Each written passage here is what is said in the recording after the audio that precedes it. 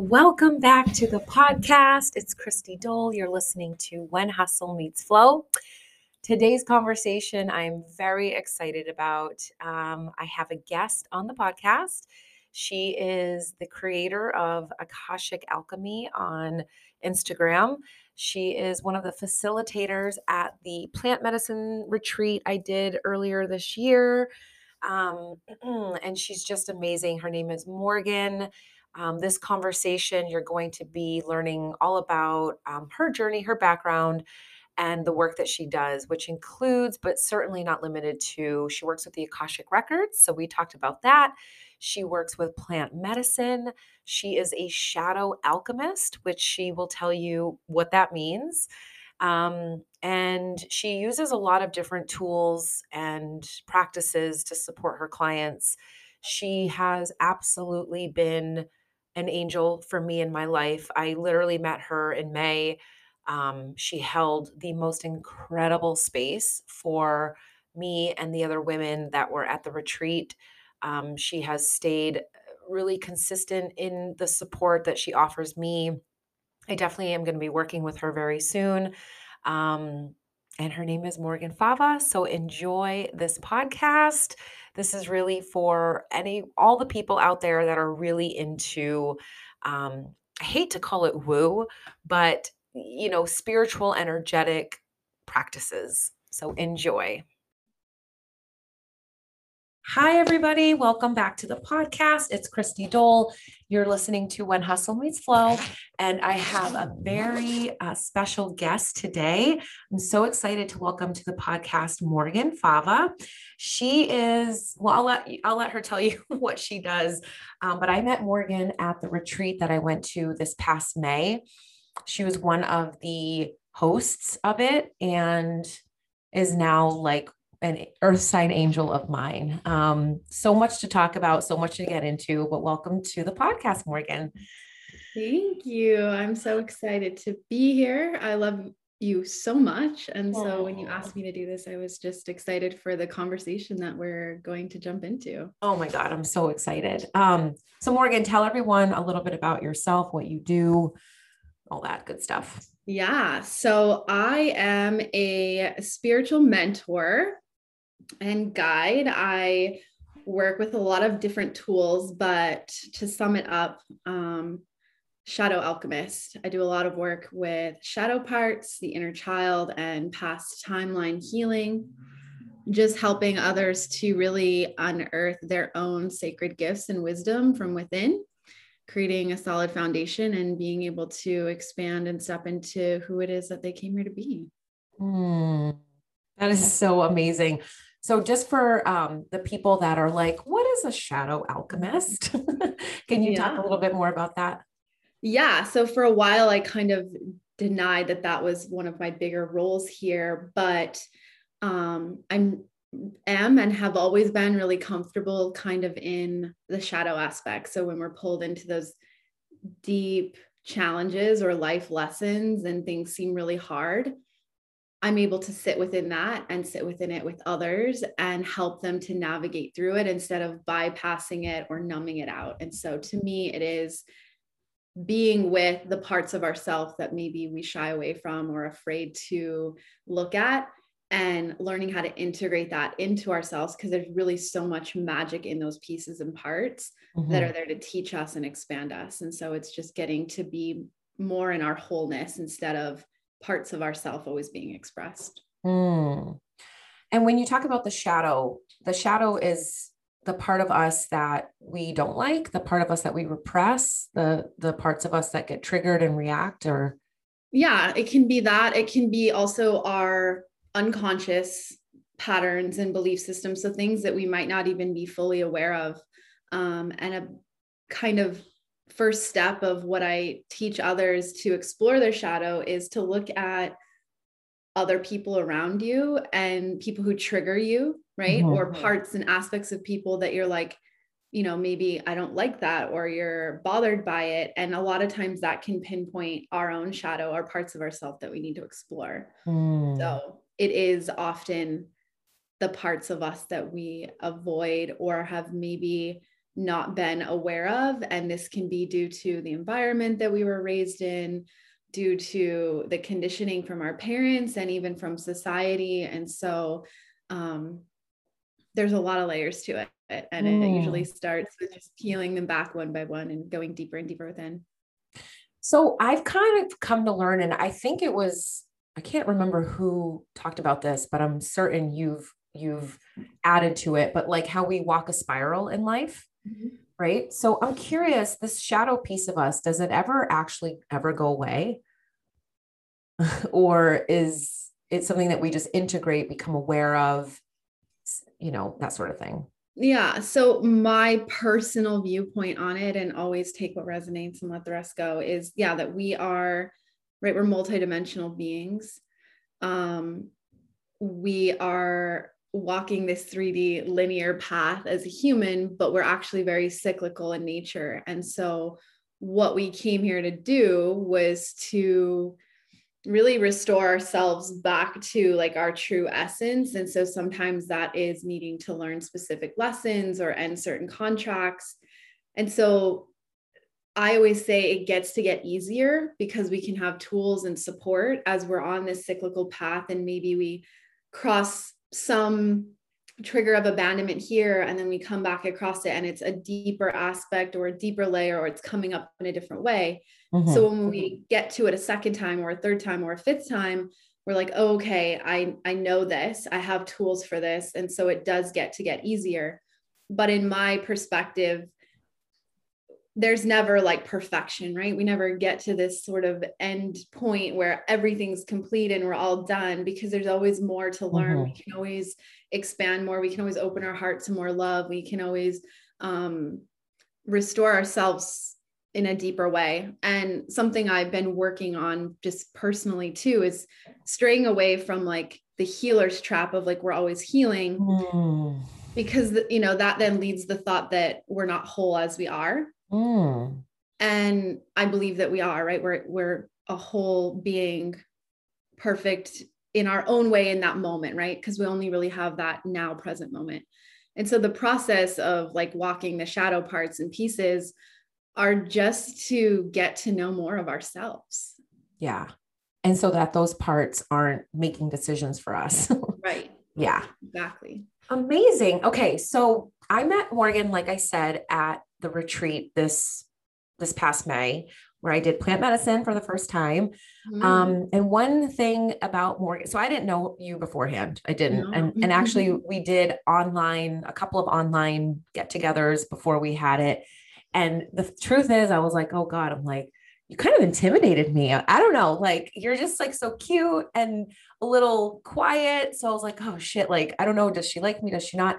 And then when I met you in person, it was like the warmest, most nurturing, softest blanket. That's how I can like the space that you set up with Shiloh and Emily. It was so yummy and so nurturing. And throughout the whole weekend, there was just so many moments that I remember you and all three of you guys, but you in particular, just really holding space in a way that I was like, I can't even believe this exists. I remember saying that to you a few times. I'm like, I can't believe this actually exists. Like, I'm never going backwards. This is like, you've set the bar. I'm curious, like, what went into holding that space, and what kind of personal, I guess, work did you do to kind of, or have you always been this way? Like, I'm just curious about that. Yeah. So I'm going to kind of start, I guess, at the beginning, and I'll kind of end at the retreat space. Yeah. So I am the oldest of 5 kids. Wow. And I grew up, and this is something I actually recently unearthed in my own Hape, which is a plant medicine experience. But my mom got pregnant with me really young. She was 16. And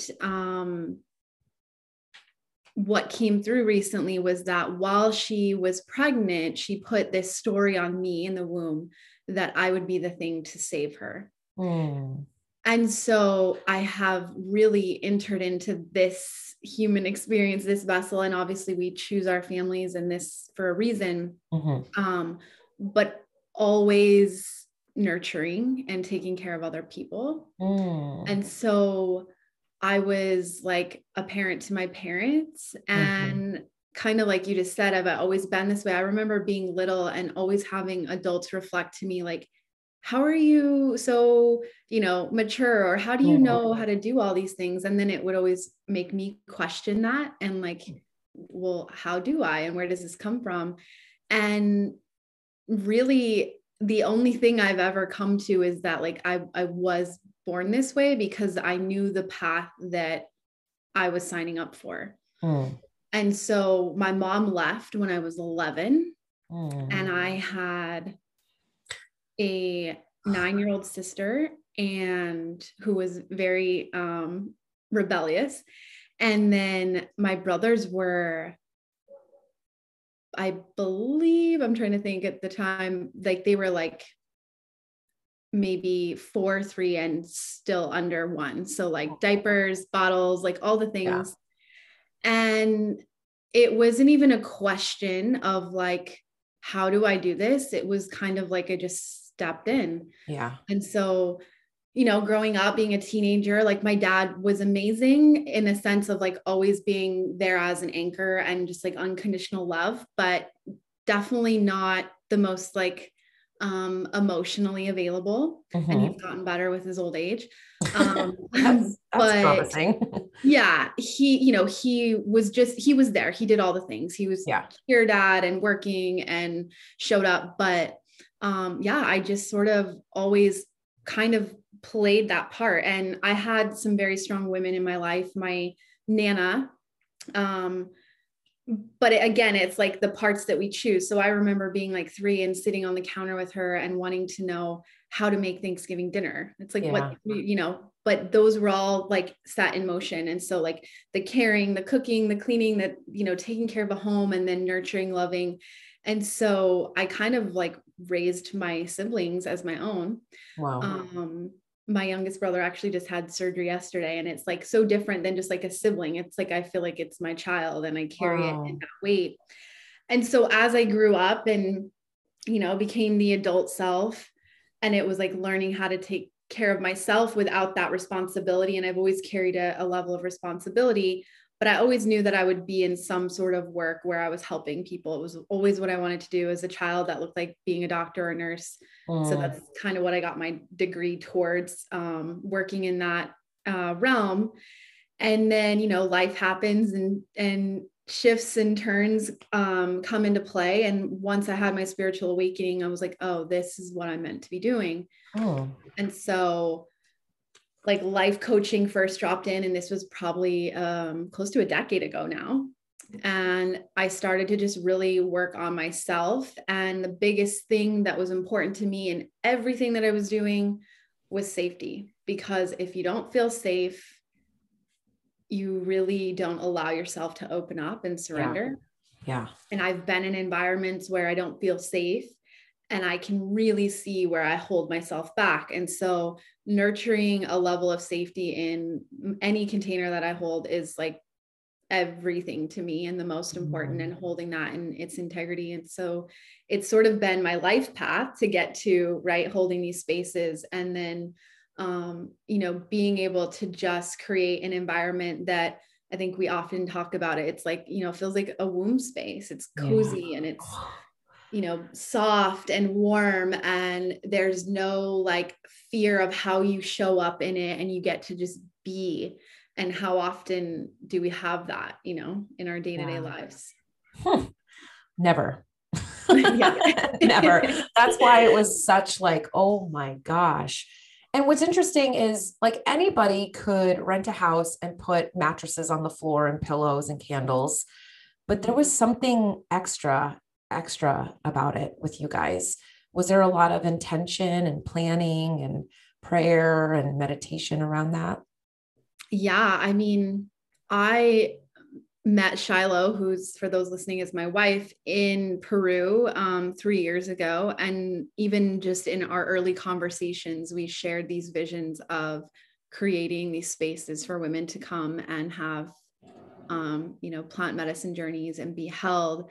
And so, this is something that the seed was planted long ago. And then we met Emily, and prior to this retreat specifically, there was about 6 months of deep intention behind what we wanted the space to feel like and be like.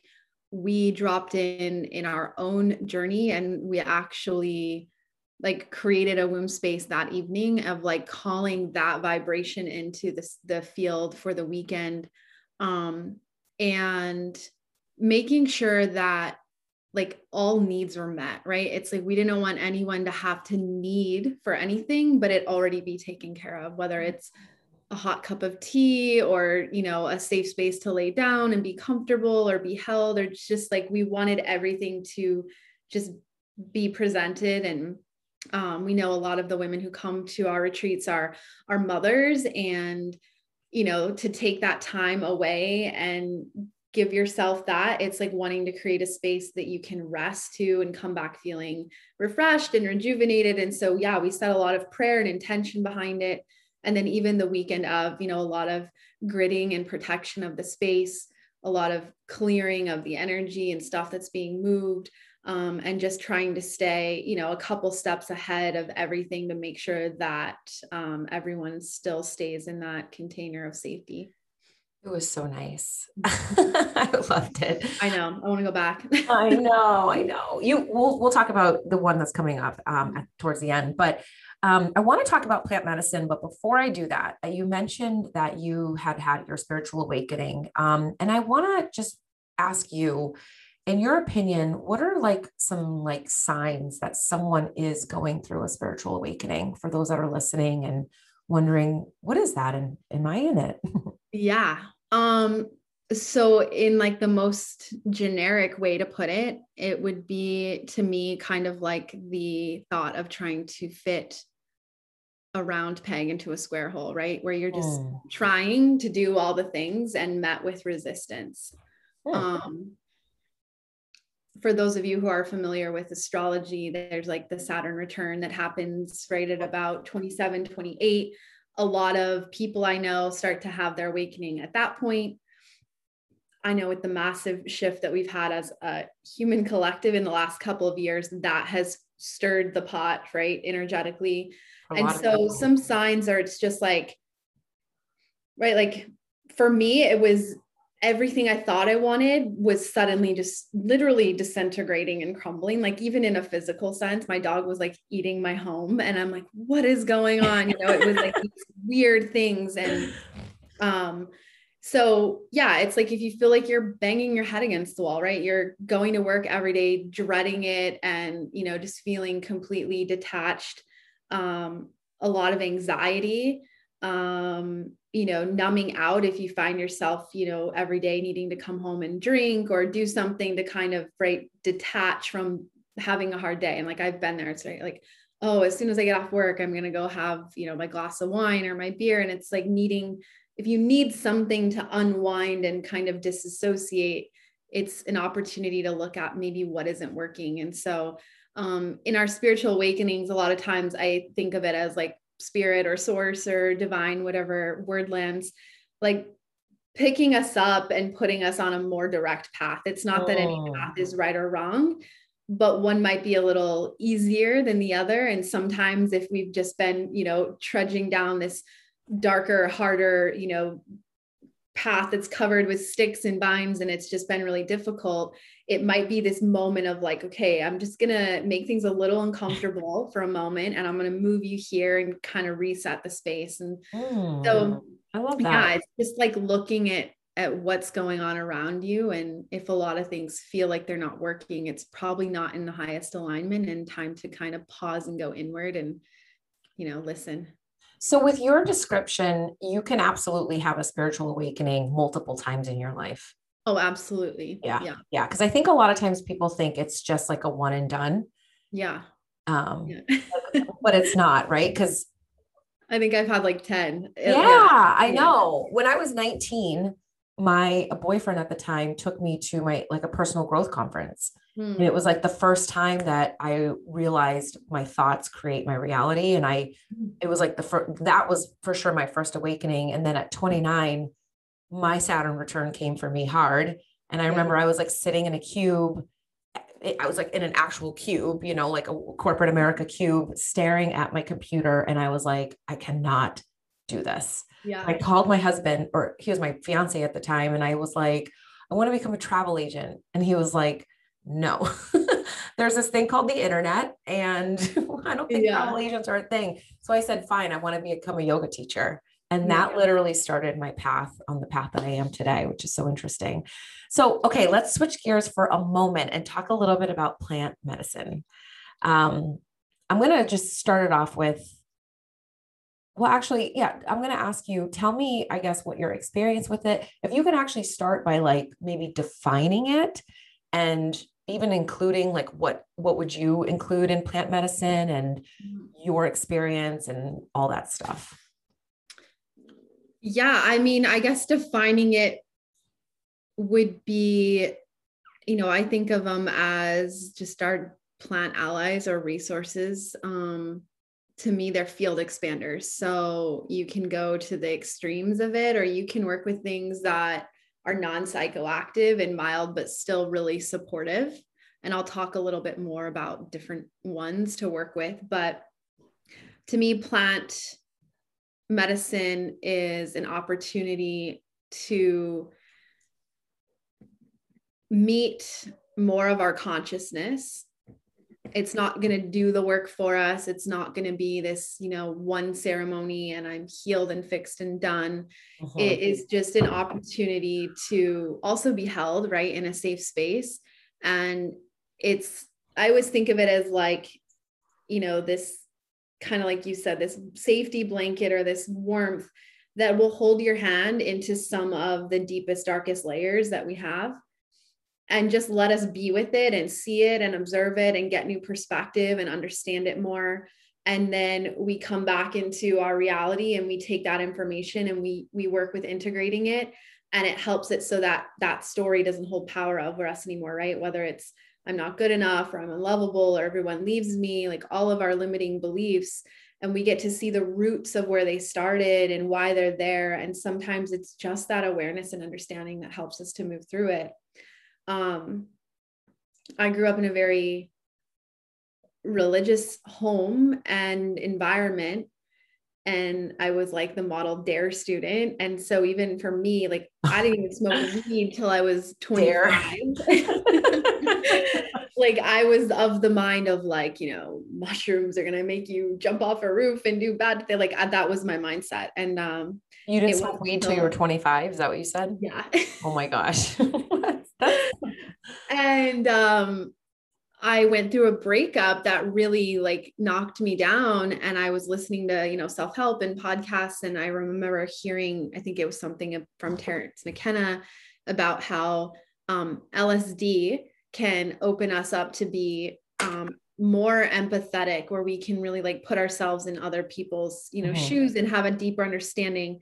Because of my journey with my mom, I think I always was like, how could she do that, or why? And I really wanted to understand, and I never could. And so the second I heard that, I was like, maybe this is something for me to explore.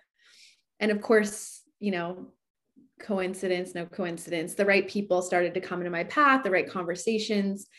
And so my first experience with a psychedelic was with LSD. And it was really beautiful and loving, and definitely just a soft dip my toes in. But from there, it opened my mind in ways that I never really could have imagined or thought possible. And so since then, I've been on this journey of working with many different plant essences, and that being ayahuasca. I did 3 weeks in the jungle, or in the Sacred Valley of Peru, working with that. Sapo, or it's called Bufo or Sapo, which is the most potent psychedelic on the planet. Is it from frogs? Okay. Mushrooms or psilocybin. And then I work with, like I said, non-psychoactive. So working with hape or rape, it's called, then cacao and different essences, and they all hold a different frequency. And so it's kind of like we in Western culture, right, would maybe go to our supplement cabinet or medicine cabinet to help with things that we're going through physically. And so mentally and emotionally, we can use plant medicines to open our heart space if we're feeling blocked, or there's ones that help us to ground into our body. And maybe we're often not in our physical body because it feels unsafe. And so we can work with them to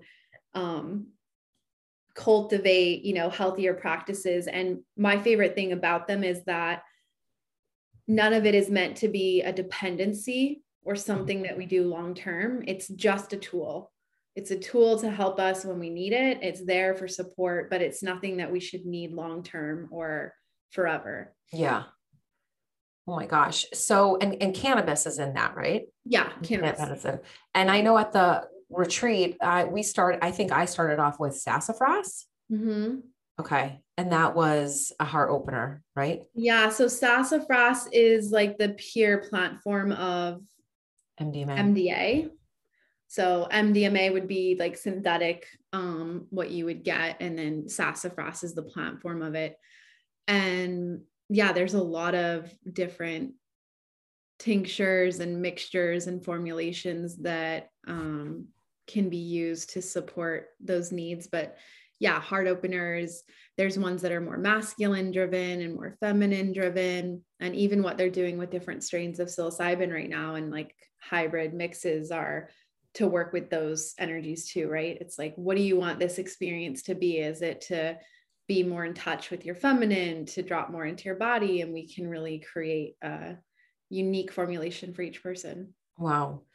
So I'm going to ask you just a couple. Well, the question I have right now is, you mentioned that plant medicine expands the field. Could you just define that a little bit for someone who might not know what that means? Yeah. So, a couple things I like to reference for people who are maybe just curious. One is that there are some amazing documentaries being created right now that are easily accessible. So How to Heal Your Mind is a great one. It's a 4-part series on Netflix. Fantastic Fungi is a great one. Those just kind of give you a soft space to land and just hear a little bit more about it, learn a little bit more. If you go online and just Google like the mind on psilocybin, it will show you, there's this really beautiful, colorful picture of our normal neural pathways and how many there are. Yep. And then there's a scan of the mind on psilocybin. And it's, I don't know exactly, at least 5 times, 6 times more neural pathways open and connecting. Wow. So that's what I mean by an expander. So not only on like an actual physiological level are we opening up more of our mind, right? And there's the belief that we only use, right, such a small portion of our brain. And so it expands us into more of our consciousness. We get to open up these new pathways. Another way I've heard it described that I love is for those who've seen the movie Inside Out. Yeah. And the connections to the islands, right? So it's like family island and friendship. So those are neural pathways. Like that movie is so intelligently made. And if you think of like a child, right, 0 to 7 is so impressionable. And so those tracks get worn down because it's like the big core things, right? Family, friendship, love. I think there's like her hockey or whatever it is. Yeah. And so our brain will fire the most direct pathway because that's our programmed reaction. That's what's working, right? That subconscious mind in the background. And so when we work with psilocybin, maybe one of those pathways isn't the healthiest. Maybe we go to a pathway that's like constantly causing us to shut down our voice because somewhere someone told us it, wasn't important. And so we've laid this track and it's heavily worn, and that's just the one that we constantly go to. When we work with psychedelics and specifically psilocybin, it can expand the field. And maybe instead of that direct path that we're used to, we create a new path. And we start to lay down a track where instead of going to the story that our voice doesn't matter, we break that old program and we can start to lay down a new pathway of, I get to speak my truth. I get to ask for what I need. And so it expands the field and allows us to like dissolve those stories that are keeping us stuck or held back and step into more of who we are. And when you say field, like as you're speaking it, I understand the way when you say field, I understand it as like our energetic field, like essentially like source, God. Um, but also I think you're using it in the way of it expands possibilities in your mind. Yeah, Yeah. absolutely. So my first experience with you guys was so nice. It was so loving. It okay, let me back it up. When I did mushrooms in college, which was not healing at all, right? It was like Right. with like my drug dealer ex-boyfriend and like his friends, his fraternity friends. I always remember I think I had done mushrooms maybe 3 or 4 times in college. And I always felt that, and I told you guys this when I at the retreat, but I always felt like this falling feeling that I Mhm. always used to resist.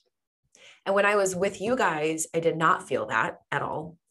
When I came home and like a month later, I sat in ceremony with my husband and did psilocybin, the feeling was there. And I had such a different experience. And it wasn't bad, it was just very different. And so I'm curious, what would you say to somebody who like wants to do this because they feel called to it, but they're scared? And what is it like? My intuition tells me that the plant almost knows like what you need and when you need it. And so that's why I had like with you guys, I just felt so loved. And it was like my message was I'm lovable and it's easy to love me and just allow that. And then with my husband, it was like all this shame, not even to do with my husband, just shame from my life and everything just came up and out.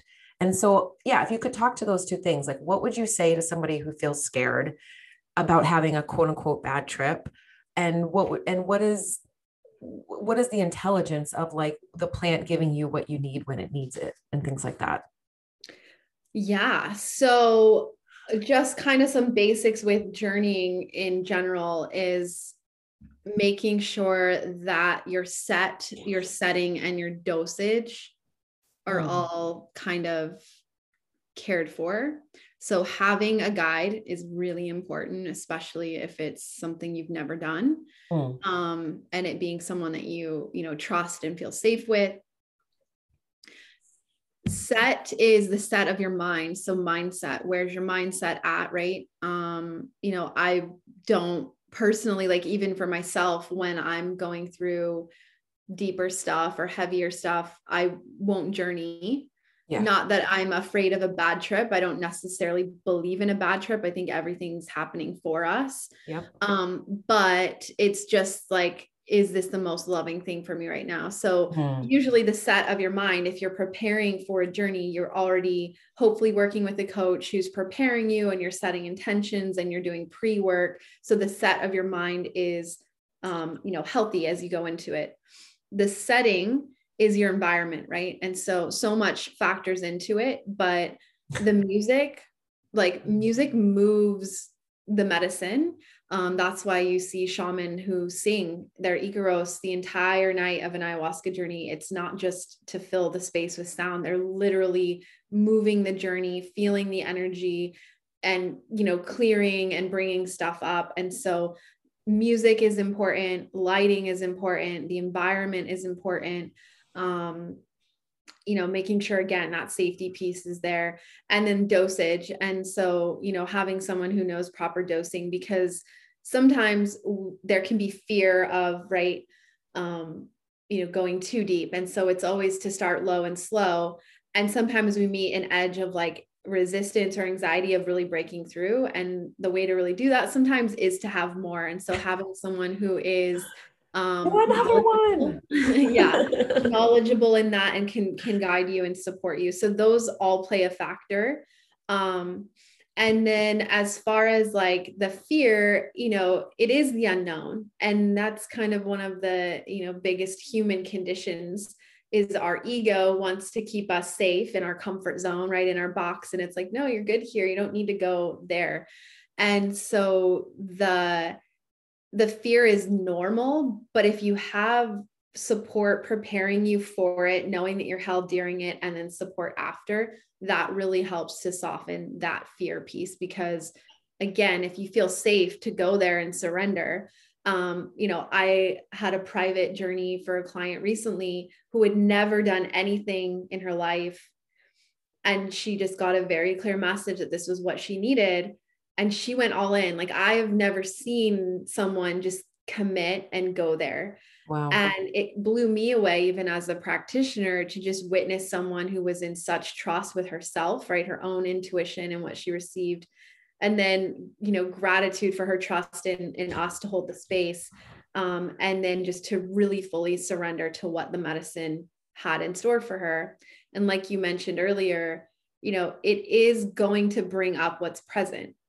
So whatever is there, whether we're conscious to it or not, that is what the medicine is going to bring up. And it's usually sometimes, stuff that we have some thoughts of, or we kind of think like, oh, this anxiety is attached to this, or I'm feeling this way. And it brings it up because it's bringing up what we've been resisting. And that's where that expansion comes in. I love that. And do you think that the plant, I mean, I've heard ayahuasca is like this intelligence and it just gives you what you need when you need it. Would you say that's the same for like all plants? It just has this intelligence that delivers what you need when you need it? I think when done with intention and correctly, yes. And, I've had some personal psilocybin journeys where I just am always in such gratitude for the plant itself or the mushroom. And every time I give gratitude, I'm reminded of the intelligence that they carry and the wisdom that they have. And that, yes, it's like their own energy of wanting us as souls in this human experience to evolve, right? To become more conscious, to become more aware, to come back to a collective consciousness, right? Of unity and love. And I think I shared yesterday in my Instagram around like when I've done DMT, which is a very potent psychedelic, I have this same experience always. And it's like, you silly humans are so dumb because it's so simple. It's literally about love and like connection and unity, right?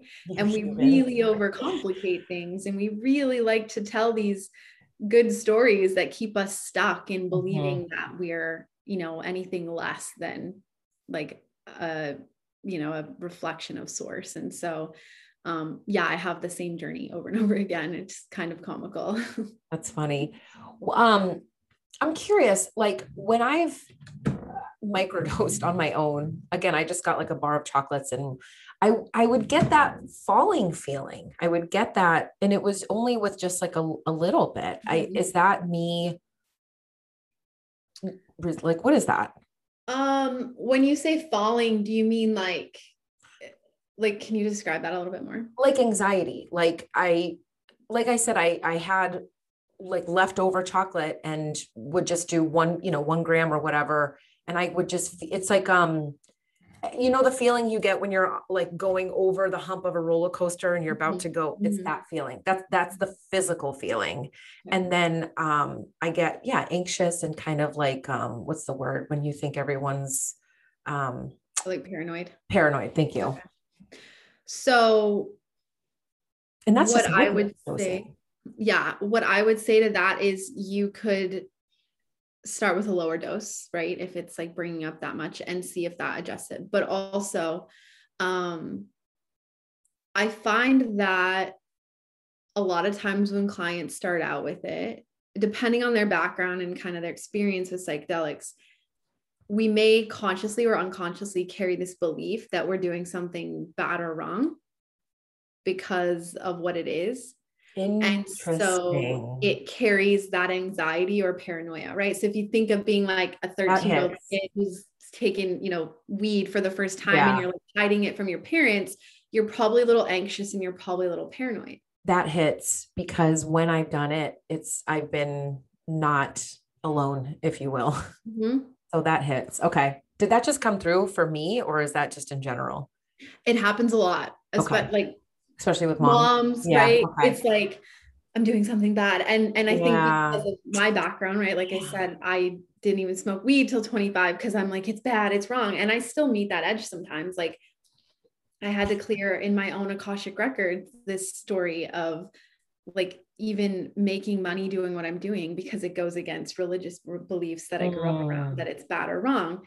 And it created anxiety and it created blocks mm, and paranoia. So I think that's interesting. really common. And it's just like when you're in that moment, now that you have awareness, it's Yeah. safe, not doing anything bad. And you know what's crazy? Oh my God, just so you know, that massively landed. Good. In my head, it's so funny how consciously I'm like, no, no, like I'm a responsible, good parent, da da da. But what you just said just landed because I don't take, and no shame, no judgment to anyone who does, but I don't take medications Mhm. for anything. Um, but if I did, I probably wouldn't have guilt about it, right? So that's so conditioning. All right, I have two more. Well, I have two more questions. I'm like, you just mentioned the Akashic records. I'm like, do I talk about that or do I talk about the inner child? Let's see if we can do both. But Okay. um, you just mentioned the Akashic records. Could you tell us what that is? And yeah. Yeah. How many people are So in your academy, by the way? I was curious because you're running a big course right now on Akashic. I'm just curious yeah, how many yeah, people are in it. teaching other people how to open their records. So the Akashic records are known as the Book of Life or the Library of your Soul. If you think of this energetic storehouse of information, it exists within a higher dimensional field. And just like we would go to Google to, right, type a question, get an answer, we can attune ourselves or our frequency to tap into that.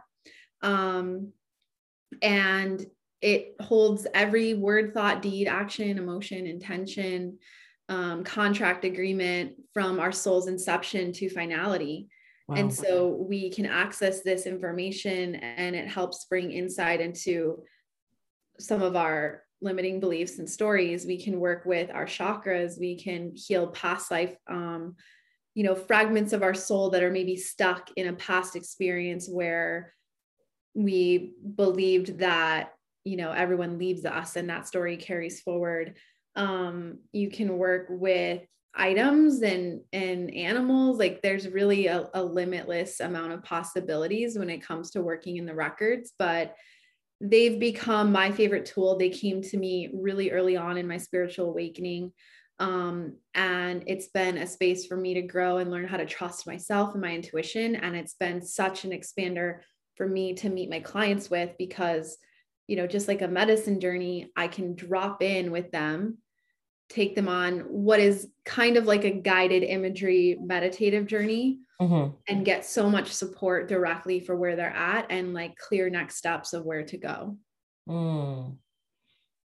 So it's almost like because I've had an Akashic record reading, not from you, from someone else, but you've also opened my records before. It's almost like she can kind of go in and see like what's going on with a certain aspect of your life because in these records, that information is there. Does that Mhm. sound correct? Okay. Yeah. Awesome. And you give those readings, right? Yes. Yes. Yeah.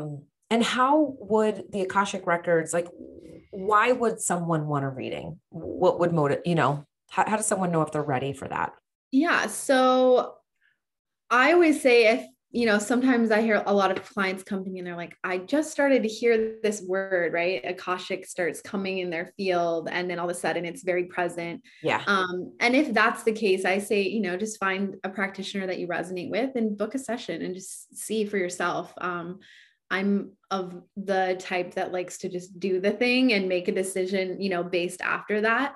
But, common things people come to the records for are kind of the big three are money, right? Abundance, kind of Mm, financial blocks, love, is this my yeah. soulmate or is this my person or am I going to meet my person? And then purpose being kind of the Mm, biggest one.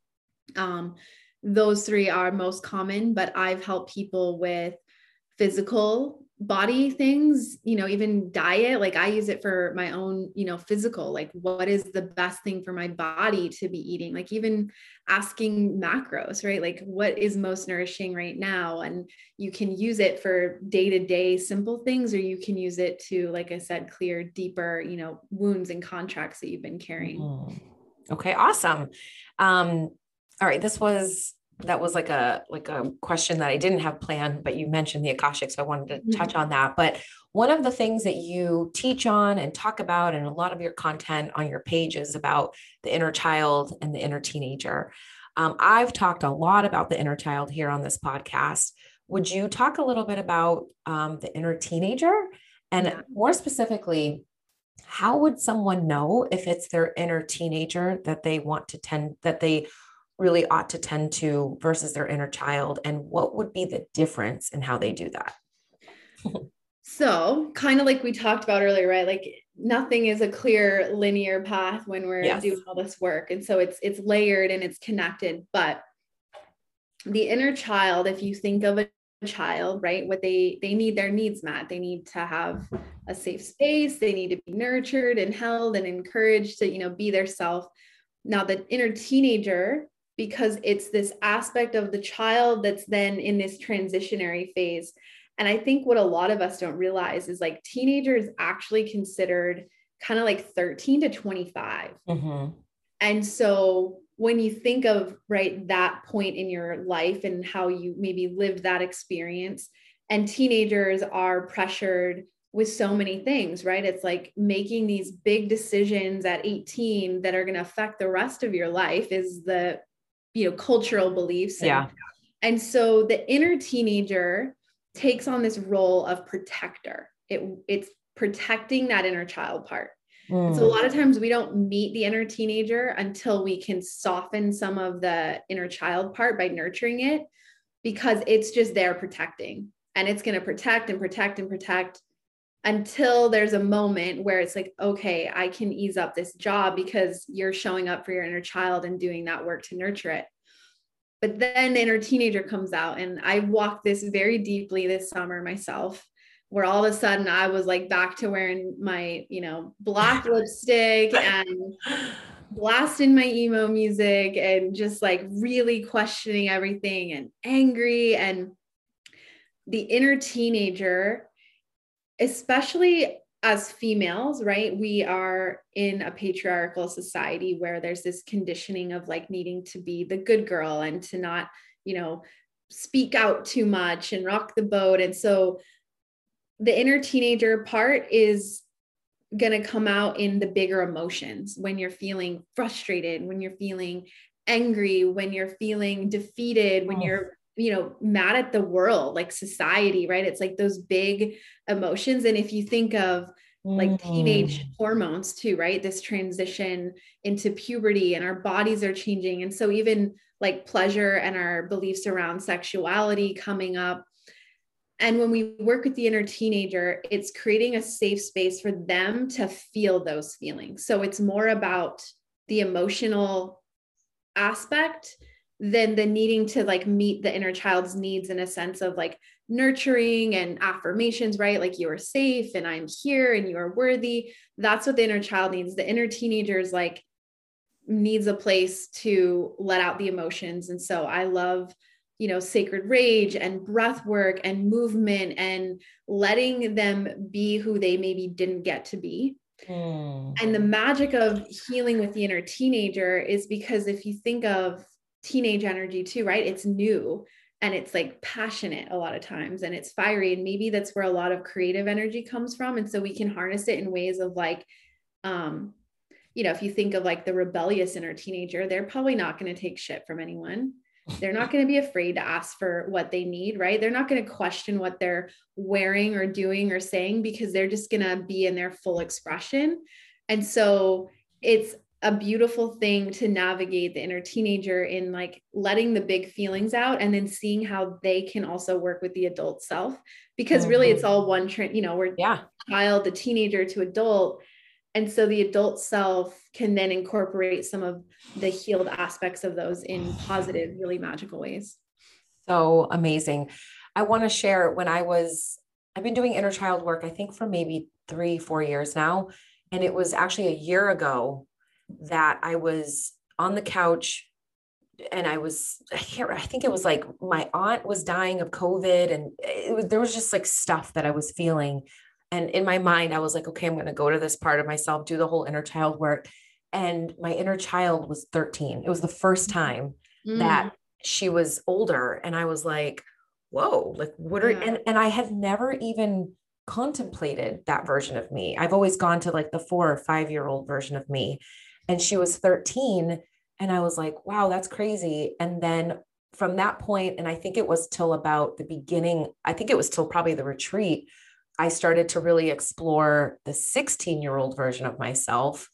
And I'm putting puzzle pieces together. I was very triggered this weekend. Like I've realized this thing that happened is my biggest trigger. And it's when adults disappoint my kids. It's Mm, when adults make plans, but then cancel. mhm, I see red, like red.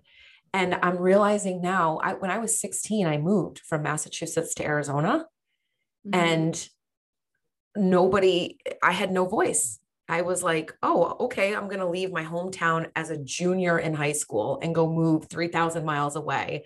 And I've realized I think that's part of it. So would you say that it's not obviously like so cut and dry, but would you say your inner child is going to show up sad and your inner teen is going to show up angry? I mean, like you said, it's not so cut and dry, but I do find that there's more of the anger emotions, right? The frustration, like you said, seeing red with the teenager. And because even for me, right, like everything I've gone through in my life, anger is not actually something that I feel often at You're all. like, when you're supposed to scream. Yeah, exactly. Like it's such a weird emotion for me to feel. But when I've been working with the inner teenager, it's like letting it out in a way that feels good, Yeah. where it's like, no, this is safe to be angry and it's okay to feel those things. Yeah, it's like the bubbling over emotions, and if you think of Mm, puberty the and how our bubbling hormones over. change, right? Yeah. Like think of a kid's emotions pre-puberty versus after, right? It's different. There's a shift in it. We feel it differently. And so that's how the difference is with our inner child and inner teenager. I love that. So it's not necessarily sad, angry, but it's like the bubbling over. Yeah. Oh, I love that. I could seriously talk to you. I know you have a hard stop at 1. So this was so amazing. The last question I had for you, I wrote it down at the beginning of this call is like, what is God to you? Or who is goddess to you? Um, yeah, that's a good question. I think, it shifts and changes not often, but because I grew up so religious, it's like there's still some attachments to Hmm. like, oh, sorry, thinking of it as anything By the different than way, like, you just said sorry like a Canadian. Tell I Shy know about my that. wife, her parents are here too right now. So um, You said but sorry. to me, it is, I guess the word that resonates the most for me right now is creator. Hmm. And I'll share a little nerdy story to kind of end this out because this Yeah. is something that goes way back to college where I was studying the human biology, working with cadavers. And I Ooh. remember dissecting a heart. I think it was a sheep's heart though, and holding it in my hand and being so amazed at how intricately made, right? It is like if one thing was off, we wouldn't survive, right? The way the chambers and the blood and Yeah. everything. And it's like a geeking out moment. But I remember thinking, like, there's no way to me personally that there's not a greater energy behind creation Mm. because of how beautiful it is. And then to witness my nieces being brought into the world, right? The magic of a child being born and Mm. then looking to nature. Like there's so much beauty when we like really look at it that to me, it's this creator that has created this field, this world, this space, this environment for us to exist within.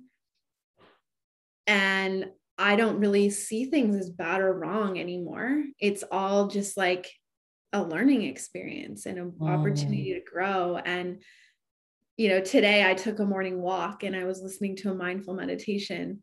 And in the meditation, it said, you know, now look to your surroundings and what do you see and what do you smell? And as it said smell, I was literally walking by a massive garbage can. And I thought I could be like, ew, I smell trash. And in Yeah. that moment, I was like, but I can smell, which means I'm Yeah. alive, Yep. which means that I'm existing in this human Yeah. experience. And I'm really grateful for that. Yeah. And so that is kind of, yeah, like knowing that there's something greater behind all this, but that we are also a reflection of source. Hmm. Everyone around us is. That's so beautiful. Yeah. You absolutely are. I mean, we all are, but you are absolutely an expression of goddess for Thank sure. you. Tell everybody where they can like find you, follow you, work with you. Yeah. So I'm on Instagram at Akashic double score alchemy, double underscore. Same website, akashicalchemy.com. And yeah, I can find my offerings. I have digital courses and more in-depth stuff. I try to have different tiers to meet everyone where they're at. So And you have another retreat coming up. yeah, we're a month away from our fall retreat called Rapture. That information's all on my Instagram as well. But that's similar to what I went to, but like a different theme and vibe. Yeah, Yeah. exactly. Yep. So you could do plant medicine there. Yep. Plant medicine retreat, sacred women's retreat. Lots of play in this one in a different way with our inner child and opportunities for that inner teenager to come out. That looks so fun. All right. I love you so much. Thank you Love so, so you. much for coming on the podcast. Yeah, Thank you thank you for having guys. me. Oh, you guys, how amazing was that conversation? I could have talked to her for another hour. There's still so much that we didn't even get to talk about sacred geometry, the galactic family. I mean, there's so this woman Morgan has so much knowledge. She has yeah, she's really just tuned in, tapped on, turned on. She's all the things. So, wanted to remind you guys if you want to find her, I'm going to just kind of spell it out for you. She is at Akashic, which is AKASHI. Hang on, I want to make sure I have it right in here. Okay, she is AKASHIC, then two underscores, and then the word alchemy, ALCHEMY. And she does have coaching. She has courses you can buy. She has um, plant medicine journeys that she can do for you. So go check her out.